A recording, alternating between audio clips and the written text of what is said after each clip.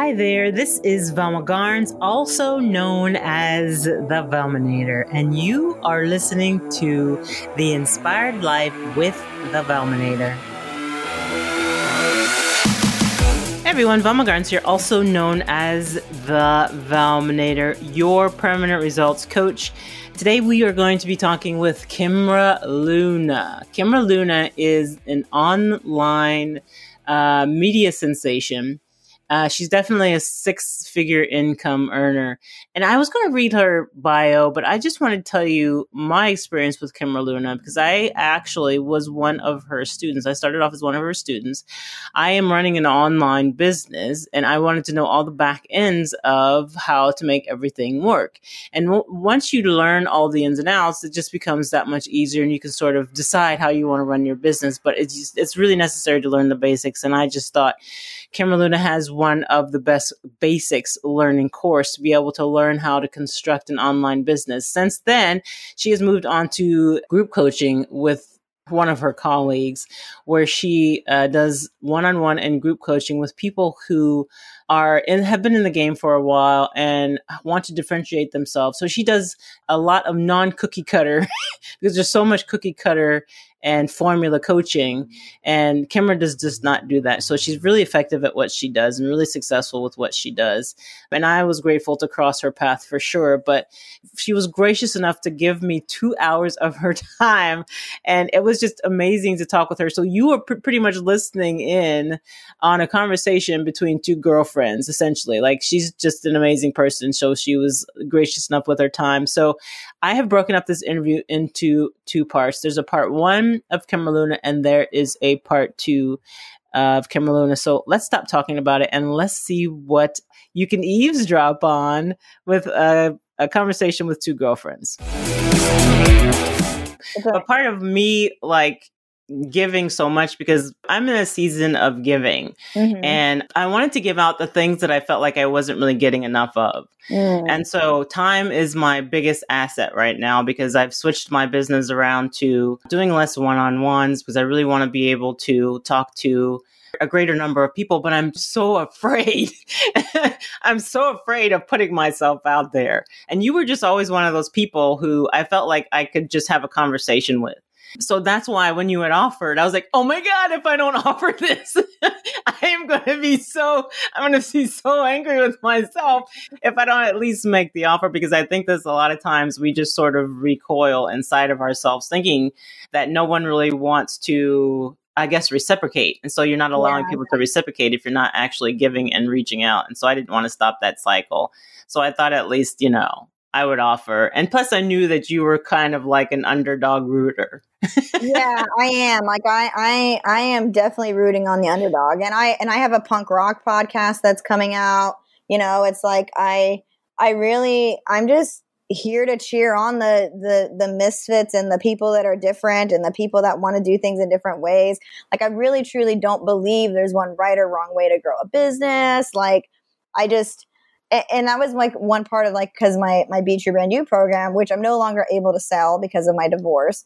Yeah, I was going to ask you about that too. Long thing going on. But, that program was really all about people kind of choosing their own adventure in business. It's yes, it had all of the practical things that needed to happen to have a business put together, but everybody does it their own way, and I've had people that have done multiple six figures. I have one student, she's just about to do $1 million in sales in about a year and a half. So it's the things work, but she did it her own way too. And I think that if you learn the tools of the trade first, which I think is so important because you teach people the basics in that program, you teach them the tools of the trade. What I don't think people understand is that takes time too. It's a foundation. And I always would tell people that I'm this is a foundational program, because if you're not, I was if you're not building your business on, a solid rock, your business is just going to fall over. People are building their businesses on quicksand, just going for the quick bucks here and there. But it's there has to be the solid foundation. So that's why I create programs that way. And I have a new program that's coming out called the Nebula Institute. It's a new 6-week program. And by the end of it, every person will have a proven program that works with their clients or students. Some people can do digital. And they'll have consistent leads coming in via webinars. And those webinars will be leading people to getting onto calls with them. Okay, so this is a one-on-one program, or is it going to be? No, it's a group program that I'm starting on the 21st. And I'm only charging $1,500 for it too. Like all the information that's in it is like at least $20,000 worth of information, but this is like brand new. So I'm starting it at $1,500 and then eventually it'll be a $3,000 program. Well, you always over deliver anyway. I go hardcore. Like I go all in, but my whole purpose is like results. Like the whole entire program is just going to be like, how can I help people get results? How can I help people get results? How can I help people get results? Yeah, it's just, I'm just focusing so heavily on that. I think that's the biggest fear with a lot of coaching programs. At least that has been my fear. And I've been through quite a few coaching programs. And of course, yours is one of the best because it does teach you the foundations of everything. But I think now that people are just so suspicious, but I have to give you credit for being one of the people who was about delivering information for free. You know what I mean? Like you came out and you were like, man, too many people are charging all of this money for stuff that really, you don't really need to be charging for. And so I'm just going to go ahead and start putting this information out there for free. Yeah. And it's kind of funny because, and I have a few stories about that actually, about giving value. So we could talk about that on the podcast once we get rocking here. We could talk about value, and you even talked about yourself like being visible, and I've been talking about this like brave visibility, and so we could talk about that today too. Yeah, well, just know that I'm already starting the recording. Yeah. Because what happens is I'll get into these deep discussions before I even press the record button. And then I'm like, holy hell, I wish I would recorded most of that. Because I always remember I have a fantastic editor. And I was like, you know what? I'll just tell her where to cut and if people don't want the information to be out there. And one of the things that I wanted to ask you was like, is there any subject that is off limits to you? Is there anything that you really don't want to talk about? No, nothing's really off limits. I'm pretty open and pretty vulnerable about things. I actually just had a podcast interview that went out that was about like my birthing experiences. And I actually spoke openly about an abortion that I've had, about miscarriage, I'm like at the put it all out there. I just don't even care anymore. Like I'm just putting it all out on the line because I'm just like, you know what? Like it's one of those things where, okay, so there's a lot of this, like, like this call out culture. Everybody's calling people out like, this person said this person said that or whatever. Right. And I feel like, you know what? I'll just call myself out on everything.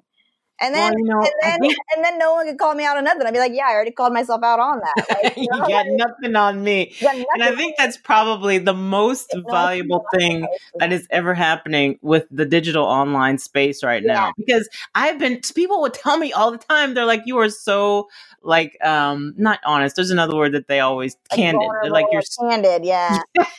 And I'd be like, but wouldn't you rather it not? Like, I don't want to lie to myself. I don't want to lie about things. I don't want to have to hide anything. That's more comforting to me than to try and figure out what lie I just told before. Yeah. And everybody really hides things a lot in the online space. And I'm just over that. Like, I'm just like, you know what? Like, this is my life. And, if I want to inspire as many people as Oprah inspires, like, I got to just share my story. Like, that's my end goal is like, okay, Oprah has inspired millions and millions of people. Okay, that's what I want to do. And she does that by sharing stories. She's just a storyteller and she brings out stories in people. That's all she does is stories. That's it. But it connects us all, though. That's the connection. I think that a lot of people are so afraid to put whatever their story is, whatever they feel like they need to hide. Mm-hmm. I think that people are just afraid to put that out there for judgment because that's how I felt about everything. Yeah. And I think there's just one time, I don't know if it happened for you like all of a sudden or if it just starts to unfold because it's starting to unfold for me. It's like, I just don't care. What could be the worst consequence by letting people know this? Yeah. And that's very similar to me, but I think it's just because of like the way I grew up, like I'm from a small town and where I grew up, like you were judged by anything. Like if you looked even a speck different than somebody else, like you were treated differently, you were, judged. Like, I mean, so it's like by the time I was in high school, I was just like, I just don't even care anymore. I'm not trying to impress anyone. Like, you guys are It's like a bunch of losers that live in Nampa, Idaho. Like, sorry, Idaho, but most people there don't accomplish anything in life besides popping out a million kids. Like, they really don't do anything. So no one does anything there. Most of the people don't go to college. They just don't pursue anything. And I'm just like, I'm not going to be like this. Who cares what these people think about me? And then it's like, it just kind of evolved from there. I started moving to, bigger cities where I can like find like my tribe, my community, people that are more like me, more like-minded. And, I just eventually, I was like, I just don't even care. Like if somebody don't like me, they don't like me. Like I don't because it's exhausting. Honestly, it's exhausting just trying to hide stuff. Personality is, some people don't like even my personality. I don't care. Like it doesn't matter. And it feels good to be able to say that. So I have to ask you, is that where the blue hair comes from? Is it like and I was going to ask you this anyway, we're just sort of segueing into it, but is that where the blue hair comes from? It's kind of like this rebellious thing because you come from such a small town. And so the tiniest little thing that makes you different, sort of makes you stand out and then people talk about you. Well, when I was growing up, like it wasn't really popular to have colored hair. I started coloring my hair when I was about 14, 15, and you couldn't even go to the salon and get your hair colored bright colors. Like it wasn't even a thing. And I was always really different though. Like I was growing up, I only liked girls and I was very much a tomboy. So I already looked like a boy. So I was already like different because I looked like a boy and I didn't want to wear makeup and do all the other stuff that girls did. And then when I started getting into, like I would say around 9th grade, that's when I was like, you know what? I really want to have a mohawk. And I just want to be like completely different than anybody else. And my senior pictures in high school, I have a gigantic pink mohawk. It's like 12 inches tall. Like I'm not exaggerating. And I couldn't find pictures of that of you, Kimra.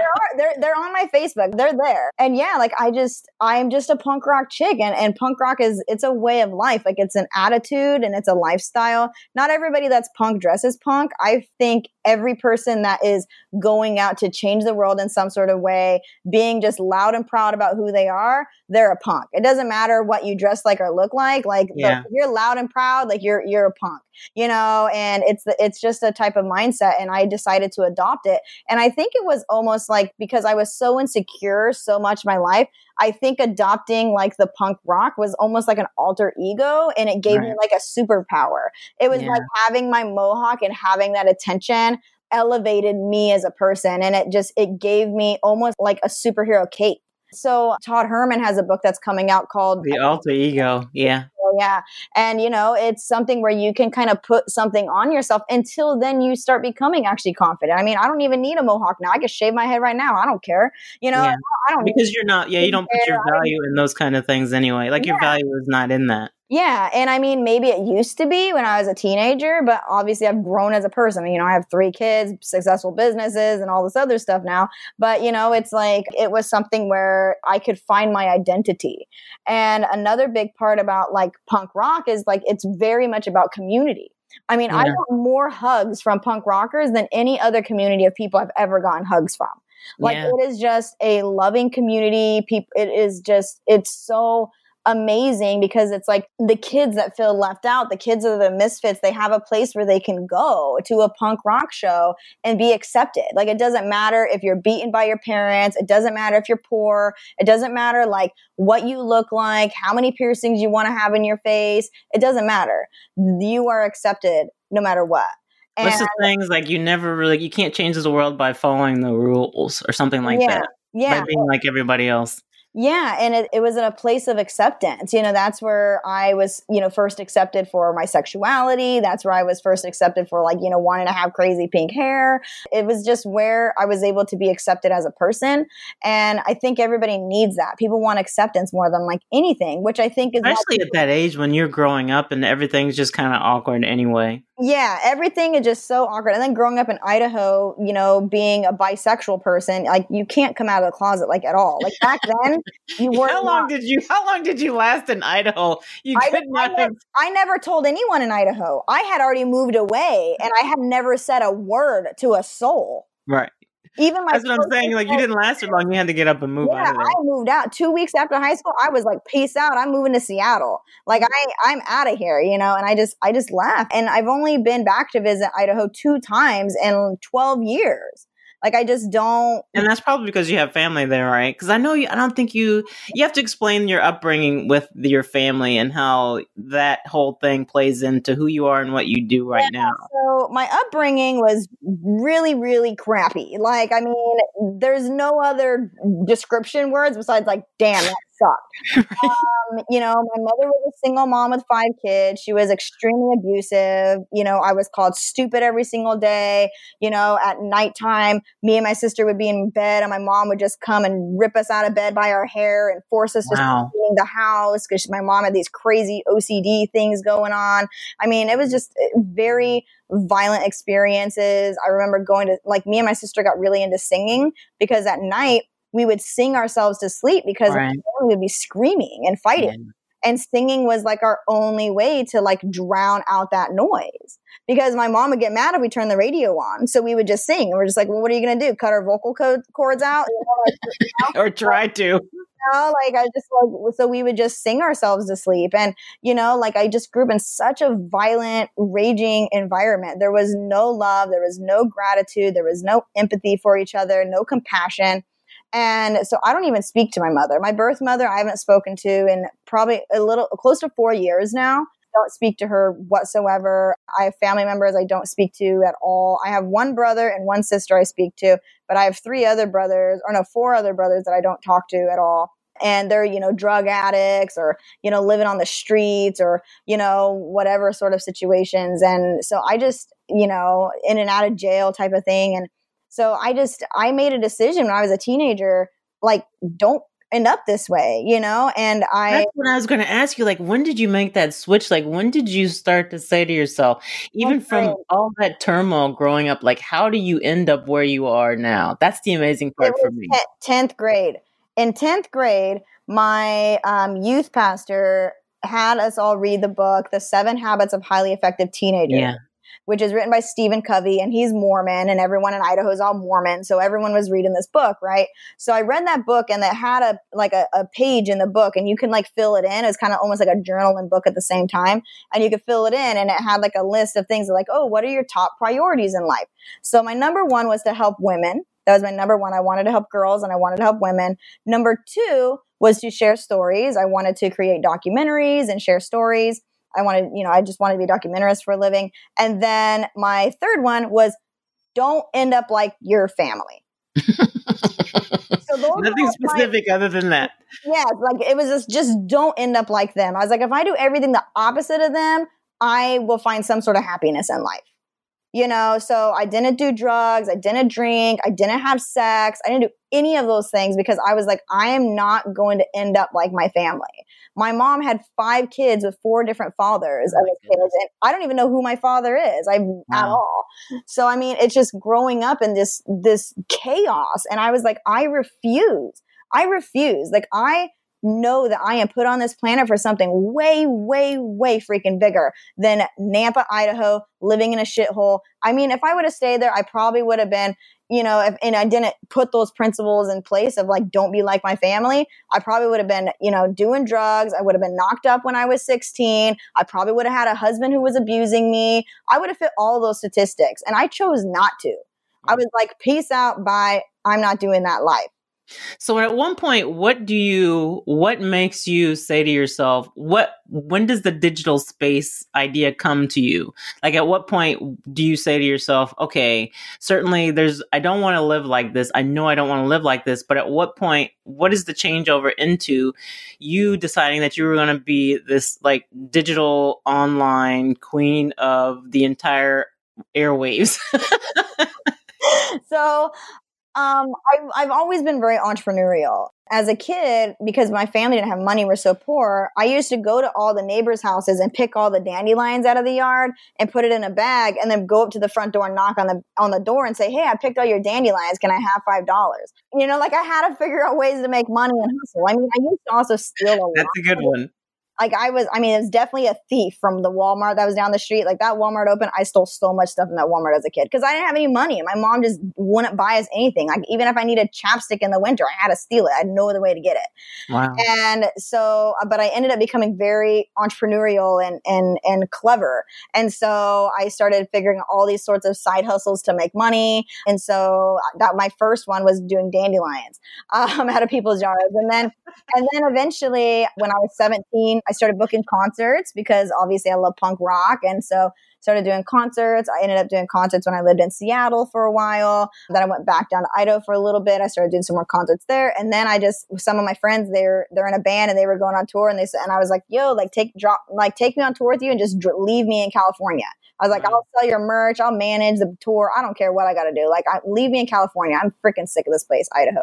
So I go to California. I start working with a few booking agents there. I end up touring around with punk bands. By the time I was 20, I mean, I was just like living the life. Like I was touring all the time, seeing the world. All my friends from Idaho were so jealous. They're like, oh my God, Kimra, like you escaped, you know? And they were just like, you could do the same because you left with absolutely nothing. Like you didn't have any money to your name. $50 in my pocket when I moved to California in just my backpack. That was it. And then I just slept on couches. I ended up to make full-time money. I got a job at a dry cleaners. So I was working under the table at a dry cleaners. And then the rest of the time I just started touring and booking shows and making like little bits of commission here and there from that. And then touring was like the best part of it all. You know, I got to experience life because being raised in a small town like Idaho, you're very sheltered. So I got to I was like, oh my gosh, it's like a whole other world, you know, like it was crazy. I've never been to Idaho in my life. I've been flown over it, but I've never actually been to Idaho. Oh, Idaho is beautiful. Like there is a lot of beauty in Idaho, but I mean, for the most part, it's just a pure shithole. Like it just sucks. Like there's nothing to do. That's how you really feel, Kim. I mean, they got a Whole Foods there now, so that's pretty cool. But I mean, like stepping it up. They're stepping up a little bit, but it's just if you like outdoor stuff, great, perfect place to live. If you don't like outdoor stuff, there's nothing to do. So it's one of those places where it's just like a black hole, and just people just get sucked in. And anybody from small towns is like this. It don't matter if you're from Idaho or Ohio. Like it don't matter if you're from a small town. And I'm from a small town too. Exactly. If you're from a small town, you're just like, oh my God, get me the hell out of this place, you know? Like, that's how my dad was like, man, get out of here. Go see the world. Go do something bigger. Go see go see the world. And I was just like, there's something much bigger for me. Like that's just it. Like I know it. I know that there's something bigger for me and I'm just going to go for it. And so anyway, after high school, you know, I started, you know, growing, you know, businesses, booking concerts, kind of just bouncing from place to place. And it was fun. I loved it. Then I met my husband and I ended up becoming pregnant. And when the economy crashed 2009, that's when I had my son. So we both ended up on welfare. I was living at my in-laws' house. And there I was feeling like a complete freaking loser because I'm like, my life. Trying to get away from that life. To not be like my family. And oh my God, I'm on welfare. And I'm like, oh my God, like this is crazy. Like, what the hell? You know, this is chasing me. So I started reading business books. I started reading personal development books. I tried to have Etsy shops. I had a humanitarian blog, which is like, how the hell am I going to make money on a humanitarian blog? All I'm doing is promoting other people's nonprofits. But anyways, I was just like trying to do all these hustles. Like I was whatever I can do, I'm just going to do it. Right. You know, and so that's what I did to try to get money, you know, to get diapers and things for the kids. And after my second son was born, I was just like, F this, like, I am just done with this life.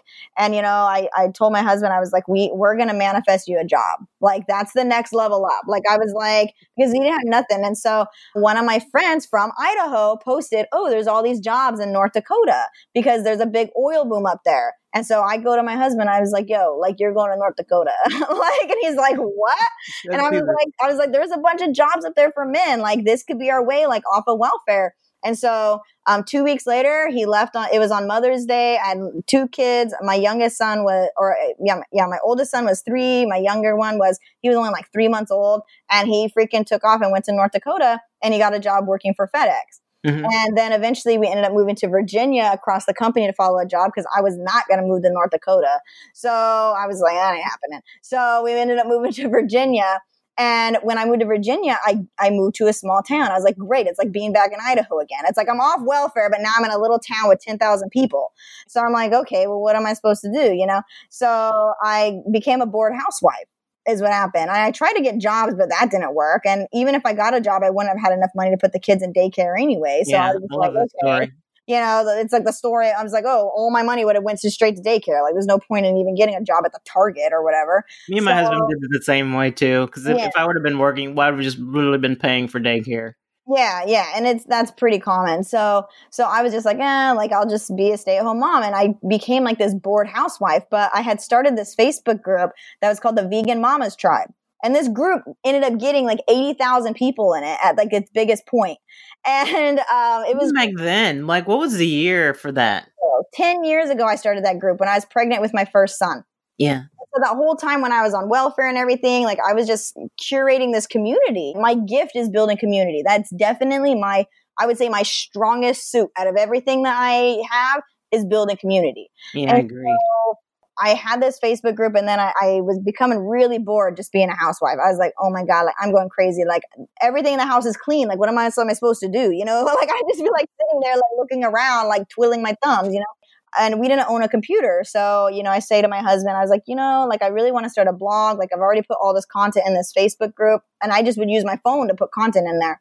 And I was like, I really want to, like grow like a blog or something. Cause some of the stuff I could copy and paste and put on a blog. Right. And he's like, okay, like when we get our tax return, like let's get a computer. And I was like, well, I want like a really good one. Like I was listening to a podcast, and like all these people have iMacs. So, like I think I need to get one of those. And he's just like, well, that's going to be like all the money. And I was just like, well, I'm going to commit to this blog. So I think we should do it. So I convinced him to get me an iMac, which I didn't even know how to use. I had never used an Apple computer in my life. So I get this iMac, and I'm just like, what the hell is Safari? Like, that's the internet. So I open up that, and then I just start Googling, because I knew how to Google. I can do that much. I go on Google, and I'm like, how to start a blog. And then that like led me on my journey. Like I started blogging. I had a vegan mommy blog. And within 8 months, I had gotten over 100,000 unique views a month to my blog. I was using Pinterest because Pinterest was something I already used anyway. I loved Pinterest because I was all about because back then we didn't have like convenience vegan food at the store. Right. You had to make everything from scratch. Like now it's like, yo, you could buy vegan sausages. I was like, yo. Everything's so much easier now. And I definitely want to talk to you about the whole vegan mommy thing for sure. That from scratch, I'm like, what? Like you're making your own soybeans and squeezing out the water, trying to make some. I know. Make your own soy. Yeah. So. But that's why we loved Pinterest so much, is because it was a place where we could all swap our recipes and stuff. Yeah. And so anyways, I started growing my Pinterest. I had some pins that had over 20,000 repins. It was insane. Like it was, how like there was all of those like 30-day challenges and stuff. Well, I was like one of the OGs of that. Like I was like doing like these like, 5-day challenges, 10-day challenges. Like I was doing all these things to like get people. I remember your story too, when you said you would like watch Creative Live all day long, and that's how you learned how to do so much. I sat down, and there was like this Creative Live. It was like a 4-day thing on like digital marketing. I did not move my ass out of my seat for like 4 days. And I had a friend who was living with me. She was having some health problems. And so she wanted me to like get her like into like, healthy vegan lifestyle. And so I was like, you could like move in with me for like a few months. You could help me like with the kids. I'm like trying to like do this blog and like start this business and stuff. And I sat there for 4 days, and she thought I was nuts. Like she's like, you are crazy. Like I was like, no, I can't even miss a thing. I was like, luckily on Creative Live, they had breaks so I could like go to the bathroom and make the kids a sandwich real fast, But I took so many notes. Vegan sandwich. pages and pages and pages of notes because I was like, I am going to be freaking badass at this. Like, I don't care what anybody says.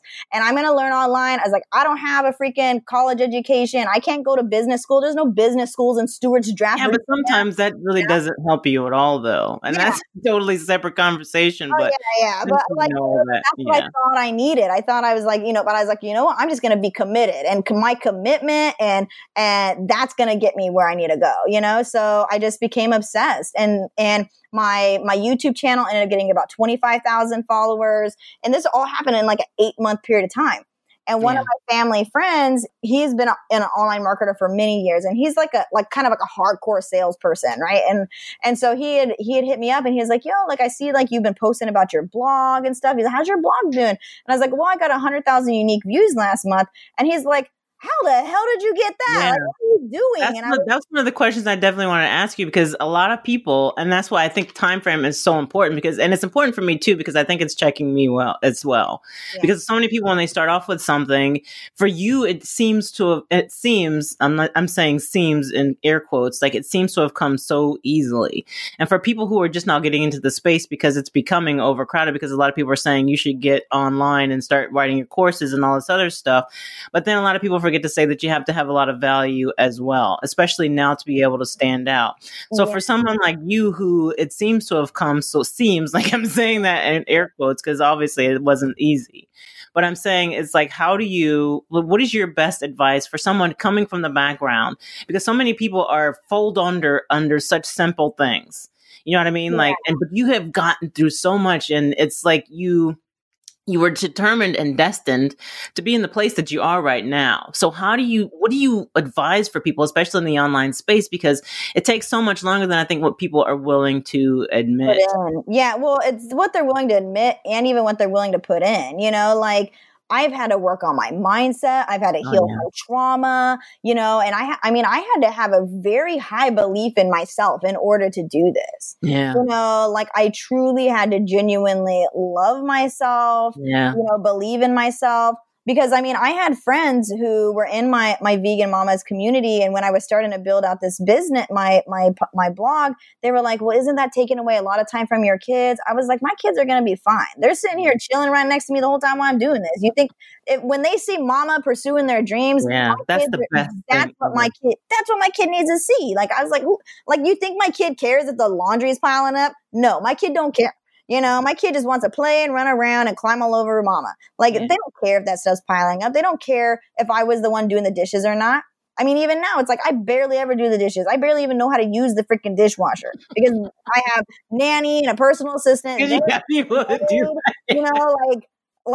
And when I lived in my old apartment, I didn't know how to use the washer and dryer. I had to call my nanny. I was like, which button do I press? Like, which spot does the soap go in? Because she was gone on vacation for a week. I was like, I don't know what to do.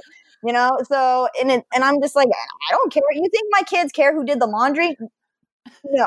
They don't know the difference. The only difference that they know is if mommy's happy. Yeah, exactly. And they get to cuddle with me every single day. They get to spend time with me.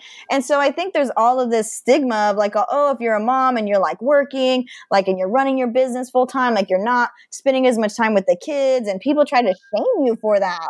How much time are you spending writing your blogs every single day? I'm like, what the hell does that matter? No, they're trying to force you to make it look like how they think it should look. Yeah, and it's ridiculous. No, you can't be a perfect wife all the time. That's not possible, whether you're a stay-at-home mom or a working mom. It don't matter.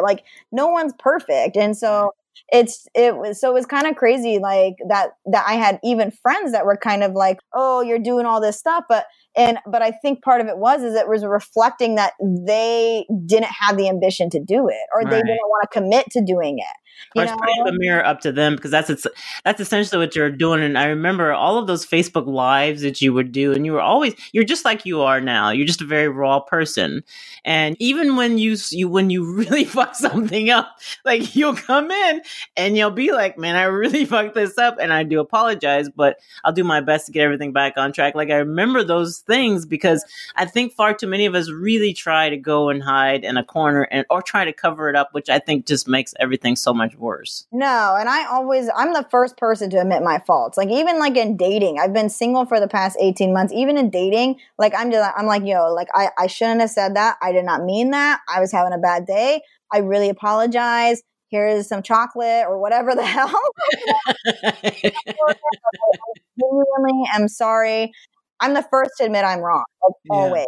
And I think that is something that I had to learn over the years, because I used to not be a person that would admit when I did something wrong. Like I was embarrassed. I wouldn't want to say, and, like even today, like there's the whole documentary, the Surviving R. Kelly thing. And, Lady Gaga did a song with him, and she has now apologized and said, you know what, I'm getting that song removed off of iTunes. I'm no longer going to be streaming it. He had such a long lineage of just enablers. Yeah. Yeah. And I don't know. And it's kind of like, I hate to even bring this up, but it's kind of like the Bill Cosby thing. It's like everybody does whatever that they feel they need to do to protect themselves, whatever it is that they were connected with him with. And then, because there was a woman that came out a million years ago, and she kept coming out and saying that this man has done this to me. He's an abuser of women. He drugs people. He does this, whatever. And it's kind of like, oh my God, like, why isn't anyone listening to me? Like, this woman has been saying this story over and over again. And it really wasn't until some comedian had come out and had mentioned it.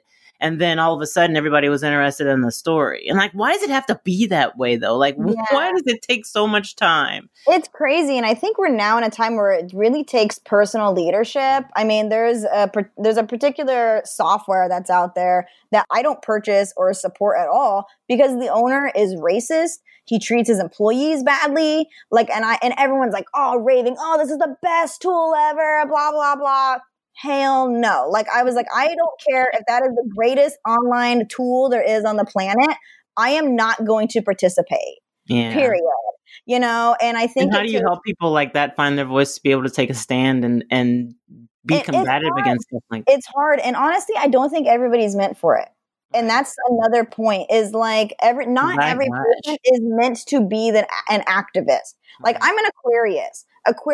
We're the most like progressive sign of the zodiacs. Like, we are the ones who, like, that's what they call it, the age of the Aquarius. Like, we're very progressive. Like, we're always the activists. Like, I mean, when I was a kid, my brothers called me Lisa Simpson, because I was always an activist about something. Because on The Simpsons, she was always advocating for who the hell knows what, and that's me, and so I need up for the little people. Yeah, exactly. I'm here for the underdogs, like, and so I really feel like not every person is meant to do that. There's a role for activism. There's a role for people where it's more activism in their personal lives, like the way they raise their kids, or the way they have relationships with their spouse, or like that. Those things create change just as much as a really loud activist like I can create change. Like, wait, let me stop you for a second. Mm-hmm. So you are an introvert, is that correct? Technically, yes. And I'm saying this because I'm an introvert too. Mm-hmm. And so I think that's one of the reasons why I was drawn to you, is because, here's this girl, she claims to be an introvert, and she's out there talking. Well, no, but how do you, because, as an introvert, and I know that you're very open about this too, is, you need that recharge. Like, you need to spend time recharging. And so I wanted to ask you, like, what are the ways that you find that helps you recharge for yourself to be able to go out and continue to do the things so you can fight for the underdogs and the little people? I mean, a really good one lately is sex. That's a really great way to recharge. I feel like that really connects me and makes me really grounded, having that intimacy with another person, because it is like when you are kind of like all the spotlight is on me because I have so many followers and all sort of stuff. Yeah. I really need to ground myself. And so sex is one of the ways that I like to do that. So I have like, really good kind of friend with benefits person right now. And that works out really great for me. Make it work. It works. It works out great. I mean, I don't have a ton of time to have a full blown relationship anyway. So, I'm hustling over here, So, I think you're beyond the hustle. I'm beyond the hustle. I need to make a shirt that says that. Thanks. I'm writing that down right now. Beyond the hustle. I'm literally writing that down. I'm like telling my assistant like right now. Because I have so much respect for you. You don't even know. So I'm so like, you're so inspiring. Like just for you talking to me right now, it's just an inspiring experience. Because I get so much from watching you engage with others, especially as an introverted person. Well, I think the internet makes it easier for introverts, to be honest, because I can just I don't think so, because it's about an exposure. Like it's that level of exposure. And I think when I write like I'm talking to one person. Right. And I think that's why so many people can relate to what it is that you're saying. Yeah, I act like I'm just talking to my friend, like just sitting across from me. That's the way I always verbalize things or put things in writing. And even now, like, because I'm not like the best writer, but like what I do is I'll share a story and I'll just record it on an audio. Then I'll have that, but man, your emails are incredible. Like I don't know if someone writes those for you, but I've been writing them myself the thing is I had a copywriter for several years, and then I decided, well, if I keep having a copywriter, I'm never going to get good at writing copy. So I decided to let go of my copywriter, and I've been writing the copy myself. And what I do is I record them onto audios because I'm much better at speaking it out. And then I have my assistant type it up for me. So she listens to it and types it for me. And then I go in and I edit and tweak things and make it so there's like, some of the marketing stuff in there, because obviously I got to sell stuff in my ear. But it's seamless though. You don't feel like you're being sold to. That's for sure. Yeah. And it's one of those things where I'm just a storyteller. That's all I want to do is just tell stories. I'm like, if I lived in like the 1800s, I wish I was the tribe person that everyone just like sat around in a circle and I would just tell stories. Like that would be like my dream life. Like I was probably that in a past life or something, like that's my role on this planet is to share I know stories. one of the things that you said before is that you said you wanted to be some kind of famous. I remember you saying that. And I can't remember if it was on one of your Facebook lives or if it was in an interview. Yeah. And I wanted to ask you, like, do you think at some point, do you feel like you might lose yourself? Because you said sex that keeps you grounded. Like, I know that what's in my future. And so one of my things is like, I don't want to be that stuffy, that's stuck up, But the thing is we think celebrities are that way, but I actually know celebrities, like, and they're not that way at all. Like they're just down to earth, normal people. And I think because I got exposed to so many musicians and stuff, like when I was, 18, 19 years old, and some of them are very, very, very famous with millions of followers, and they're just regular down to earth people. And I got that exposure, at such a young age to actual celebrities. And so I got to see like, wow, rich celebrities are just down to earth, really cool people. Like that's it. And actually usually they're a bit more hippie than they seem on the outside. They're all like, oh, here's these, they're the ones that introduced me like, oh, here's these essential oils and you got to mix this homeopathic thing into this like water. I was like, wow, what's homeopathy? Like, this is amazing. So they were like super hippies, man. I was just like, geez, like, what's up, hippie people? And so it's like, you get to choose who you are. I don't feel like, having money or anything has changed me. I mean, I don't go around buying Louis Vuittons and fancy stuff. I mean, the most expensive boots I own are a pair of Doc Martens, and I wore the same ones for 4 years. Like I'm like, I like money has not changed who I am at all. I have friends from Idaho who can vouch for this. Like they'll go and comment on my post and like, God, Kimra, you have not changed at all. Like you're still the Kimra we have always known. And I think that's part of your charm and your appeal too. I'm more true to myself. And Will Smith actually has a quote about, money just amplifies the person. Right. And that's all you are, unless, of course, yeah. Because a lot of times people say money is the root to all evil. I was like, no, I think that kind of depends on money is the root to being able to be a humanitarian, to be able to serve the world, to be able to help at a high capacity. Because there's people and that's your scope of view who aren't even famous at all. They just have lots of money and they're able to open up all of these organizations and stuff like that. And I recently became friends with this guy. He was a billionaire by the time he was 19 years old. That's incredible. I mean, it's insane. I was like, wait, what? And I was playing phone tag with this guy. And I was just like, you what? Because I didn't know who he was. Someone Is like, that for real? You're like, is that for real? yeah, and he has 8 kids. Like, he's like super down to earth. He like lives in the country, like outside of Nashville. He like helps people like heal from trauma and all this stuff. And I'm just like, wait, what is going like? But he's able to help people at a bigger capacity because he was able to build the wealth. And that's the appealing part of for me about building wealth is being able to help. For me, with my kids, they're both art farts because they live in LA right now. And so my thing was like, we have a lot of their friends that come to us and be like, man, I wish our parents supported us the way you guys are supporting your kids. So my thing would be like to start a foundation or something that would help people, help just kids pursue their dreams, not have to do this whole thing with you gotta get a degree, because that's what our parents did to us. Yeah, and I'm very much for that too, because it's like I didn't have that support system.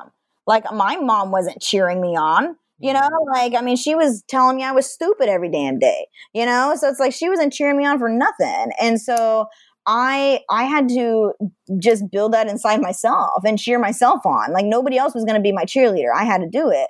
With my Sacred Mama brand, I have a book that's going to be coming out. I'm hoping in the next 6 months, but I might wait because I've kind of gotten some messages from my guides to not work on the book. I found the copywriter. I know who's going to be helping me write, but my guides have been telling me, wait, it's not time yet, because I want the book to have like the biggest impact possible. And so my book is going to be a memoir of my life, and it's going to be called Moondoll. And then underneath, Moondoll, Moondoll. Yeah, Moondoll. And there's going to be a whole brand underneath of that. And there's going to be a series of books for teenage girls. Oh, nice. And then there's going to be like actual like little like figurines and stuff that they can have, kind of, like those little like Pops dolls that are like really popular, like that are all the little action figure little dudes. I'm gonna have like a whole series of dolls that are those, and then like keychains and stuff, so they can pick ones that identify most with them, and they can have that on their keychain with them all the time, so they kind of have that super. So they can create their own alter egos. Yes, exactly, type of thing. And I want the books to be geared towards teenage girls. My main book, beautiful camera. That is so beautiful. But eventually those other books will be. And then I already spend time now going to high schools, and I speak to the young girls that, they call them at risk. I hate it that they call them that. I keep telling the schools, I'm like, you can't call them that. Like, that's labeling them. It's messed up. Like, stop calling them this, But, they're the kids that come from the really troubled homes, and they're the kids on welfare with the single moms and all this stuff. And when I go in and I tell them my story, they're like, oh my God, and they will listen to anything I say. Like, it's because they see I'm popular on social media, and that's what influences. And that is so encouraging, Kimra. I'm telling you, when you do stuff like this, or when you are reaching out to people that, well, I would say less so, not that I'm always going to be, but it's so invigorating and it's so inspiring. And I just wish more people would think in terms of that way. I don't have a small audience. I mean, I've been working on mine for a long time. So it's not a huge audience, but it's not really small either. So it's, even if your audience is small, you still have influence. And I think people kind of forget that. Like, you never know who's watching. Like, I'll have people that have been like, oh, I've been your Facebook friend for like 3 years, Kimra. I've never, reached out to you, but I really just wanted to say, I'm so grateful for everything that you post. And I'm so, I'm like, well, thank you for messaging me. Thank you for the kind words. Like, I don't know who you are, but I'm glad you're getting value out of what I'm putting out on this planet. Right. I agree. You never know who's watching, and it could be a very small audience. It's like, even it could be your 100 Facebook friends. It doesn't matter. Whoever's listening to this, you can inspire people, and thank you for reminding me about that, because I think sometimes we forget, unless you had to start off somewhere too. Everybody's got to start off somewhere. And so if you're not believing it, essentially what you're saying is don't not believe in what you're saying, because you had to believe in yourself, and you had absolutely no evidence of it that anywhere. Yeah, no one was telling me like, oh, you're so amazing, Kimra, blah, blah, blah, blah, like I didn't have all these people that were, just cheering on Kimra. I had to conjure that up and cheer on myself. And of course I had some close friends and some people who believed in me, like my ex-husband and his family, like they definitely. That's great that you have a great relationship. When did you know that your relationship was starting to go on the decline? Because that was while you were escalating in your business. I remember this. Yeah. Well, after I had my second son, when we were still on welfare, I was already fed up at that point. And I was just like, I am not going to live my life like this. Like, you need to support us. Like, I'm going to go crazy. Like, I've already been trying all these businesses. I've been getting all these crappy part-time jobs. Like, you need to go out and support us or I'm freaking out of here, you know? And then he, you know, that kind of lit the fire under his ass and he got the job. And then our relationship was actually really great for, I would say, like 3-ish years. Like, it was really great. And I ended up pregnant with my third son. And while I was growing my business and stuff, it started to decline a lot because, you know, I started hiring more people and I was just like working so much and we just became very disconnected from each other. It wasn't like, oh, we hate each other's guts and we were fighting and screaming every day. It was more like, you know, we just don't have that level of intimacy we had before. We just didn't have that same connection we had before. And we still care about each other. Obviously, we care about each other's well-being. You know, he's the father of my kids. You know, obviously I care about him, but it's just, we weren't in love anymore. And I think that's what it boiled down to is like, we're just not in love. And we did all the therapy. You know, my third son was born and he was like 6 months old. And I was like, I really want to move to New York. Like, let's go. And then we'll work on our marriage and all this sort of stuff. And we did all that. You know, we like $80,000 in therapy and coaches later. We were just like, you know, like, it was not without trying, for sure. Like we tried our darndest, I tell you what, you know, and it didn't work. But, you know, we do communicate, we do talk, we have the same belief systems on how we raise the kids. So there's not like a big friction that's going on. It's more like, you know, and I'm still close with his parents. I mean, I talk to my mother-in-law. I talk to her almost every day. You know, I still ask her like parenting advice, like, oh, you know, this is going on with the kids. Like, what do you think I should do? You know, like, you know, she was a great mother. She raised a great guy, you know, and my same thing with my father-in-law. So I still lean on them for that support because I don't have my own family for that. Do you think you want to have any more children? Do you think the 3 kids? I do want to have one more kid. But it really depends. I mean, I might end up dating a guy that already has a kid, so that might fulfill kind of like that desire. But I would like to have one more. I feel like there's just one more in me, but it is kind of a little bit of a risky thing for me. My youngest son is autistic.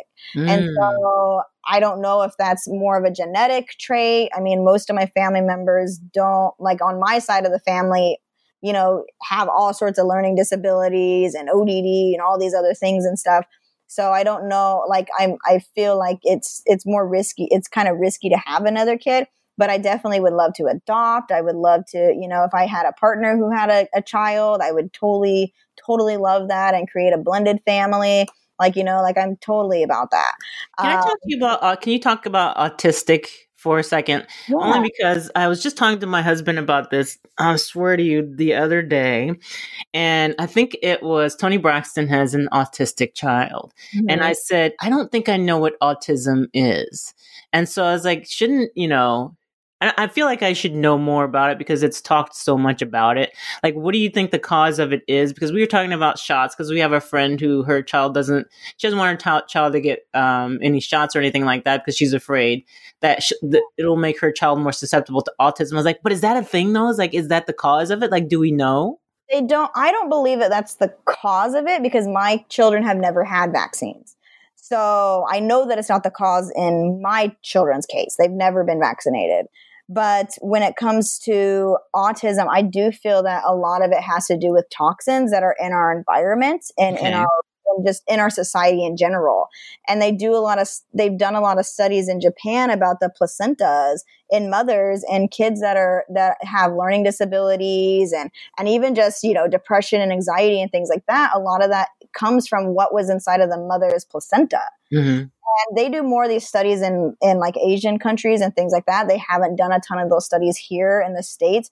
But a lot of kids, if they start detoxing their bodies, they start being able to either speak or they're able to start learning or they have better focus and all sorts of things that do happen when you start focusing on the nutrition aspects of kids that have autism. So to me, I think that's an indicator that there's something physical going on as well, which could be any sorts of toxins. I mean, even here, you know, especially here in New York, we have a lot of old buildings and a lot of the buildings have lead in them. Mm-hmm. You know, and there's a lot of kids that end up with learning disabilities and just anger problems and all these things when they grow up in homes that like have these things. So obviously toxins do affect the brain. And so, and affect development. So, you know, I think vaccines could be a contributing factor to that. but I don't know if it's like the cause. I don't think it is. But yeah, my kids aren't vaccinated at all. I just have never seen the need for it. With my kids, I wasn't vaccinated as a kid. Most of my, my ex-husband's family, their kids aren't vaccinated either. And everybody's perfectly dang healthy. So like we've never had any major problems. And the only kid that actually was vaccinated had a reaction when he was 18 months old and started having seizures. And I was pregnant with my first son when that happened. And I was just like, okay, well, I better, research into this and all that type of thing. And, like I just decided, this is what's going to be best for us. And I think, for me, it's more the fact that I would want vaccines to be proven safe. Right. Yeah. Because in Japan, they don't even start vaccines until kids are 3. And then they do tests on the kids to make sure that they're not going to have a reaction to it before they give it to them. And I'm sure the reason why we don't do that in the United States is because it's probably money behind it, or someone's making money. Yes, it's probably very expensive to do it, and they push way more vaccines here than any other country. Yet we have the sickest kids. Like, it doesn't make any sense. I mean, even in England, they don't even do chickenpox vaccines. Like, kids just get chickenpox. Like you just go to school, a bunch of kids got chickenpox. Okay, whatever. Like, it's just like, it's just a normal childhood thing.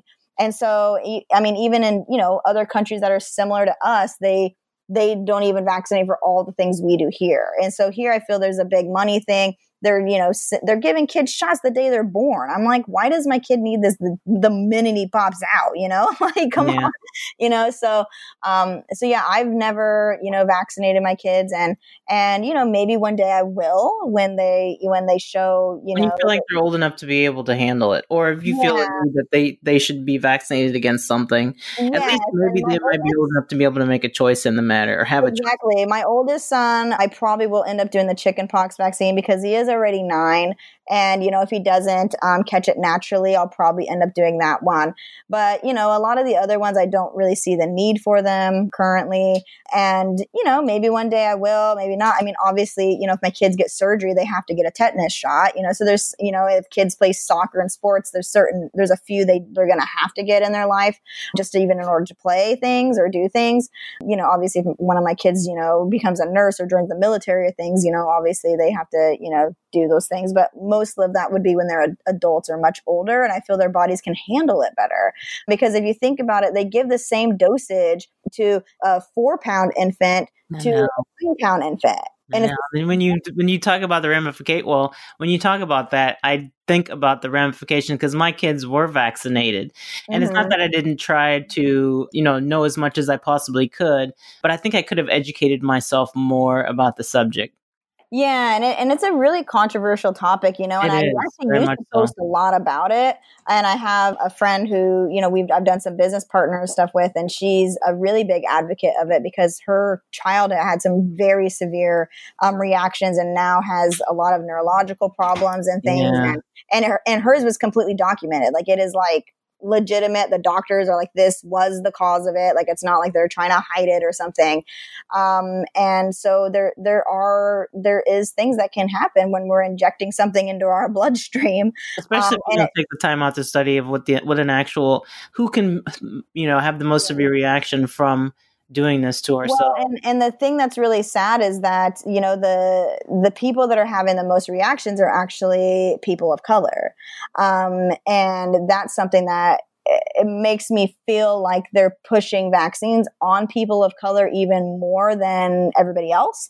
My husband talks about that a lot because I think he's a firefighter, and a lot of people say that he's like this crazy person. He is, but he isn't.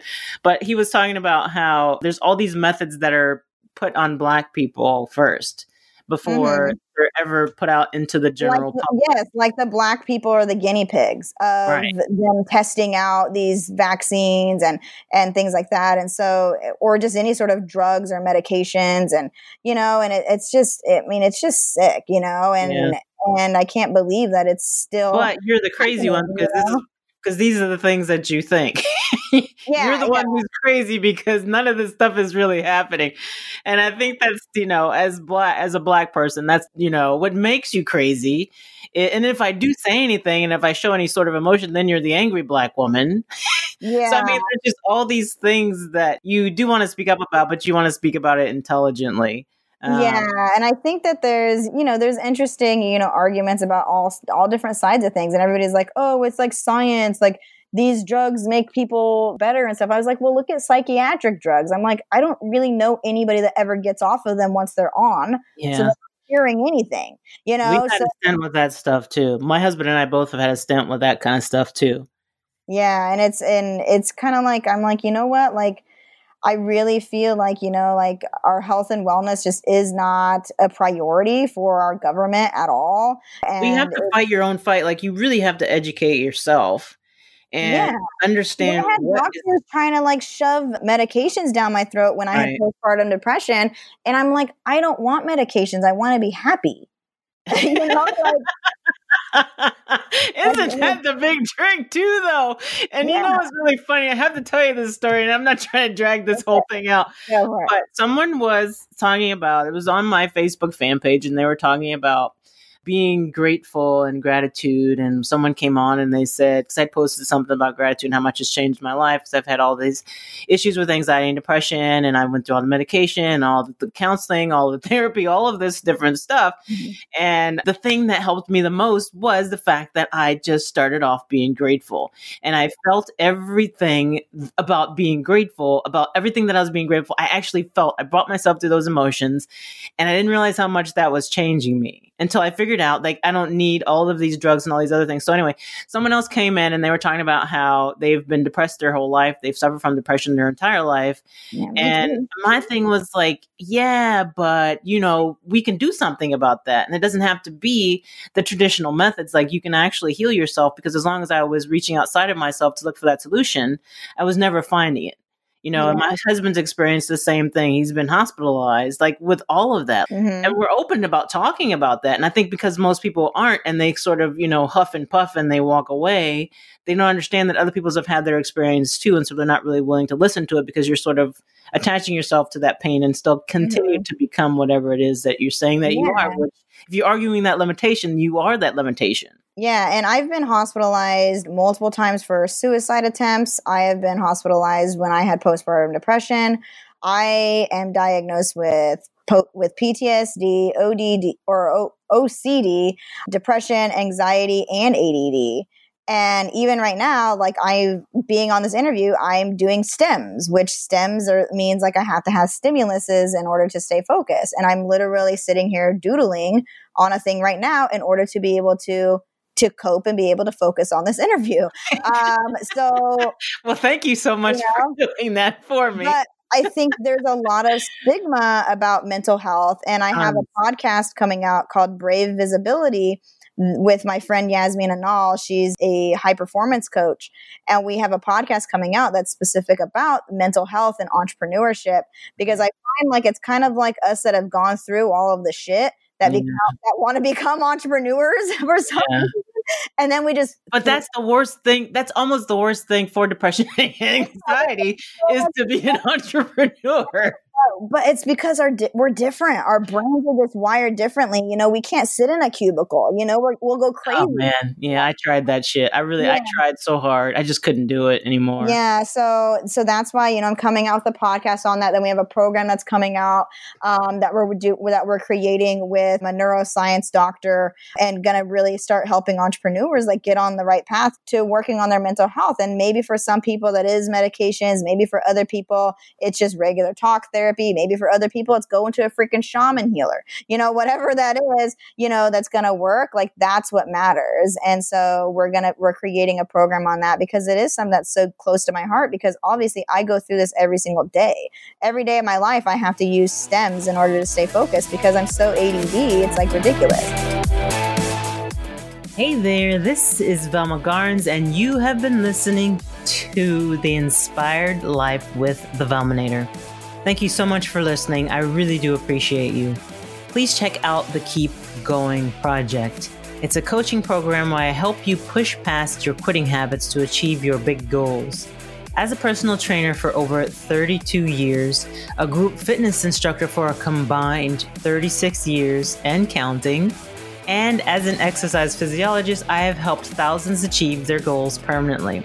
If you're interested, please go to www.velminator.com. That is spelled VELMANATOR.com, and look for the Keep Going Project. I'll talk to you again real soon.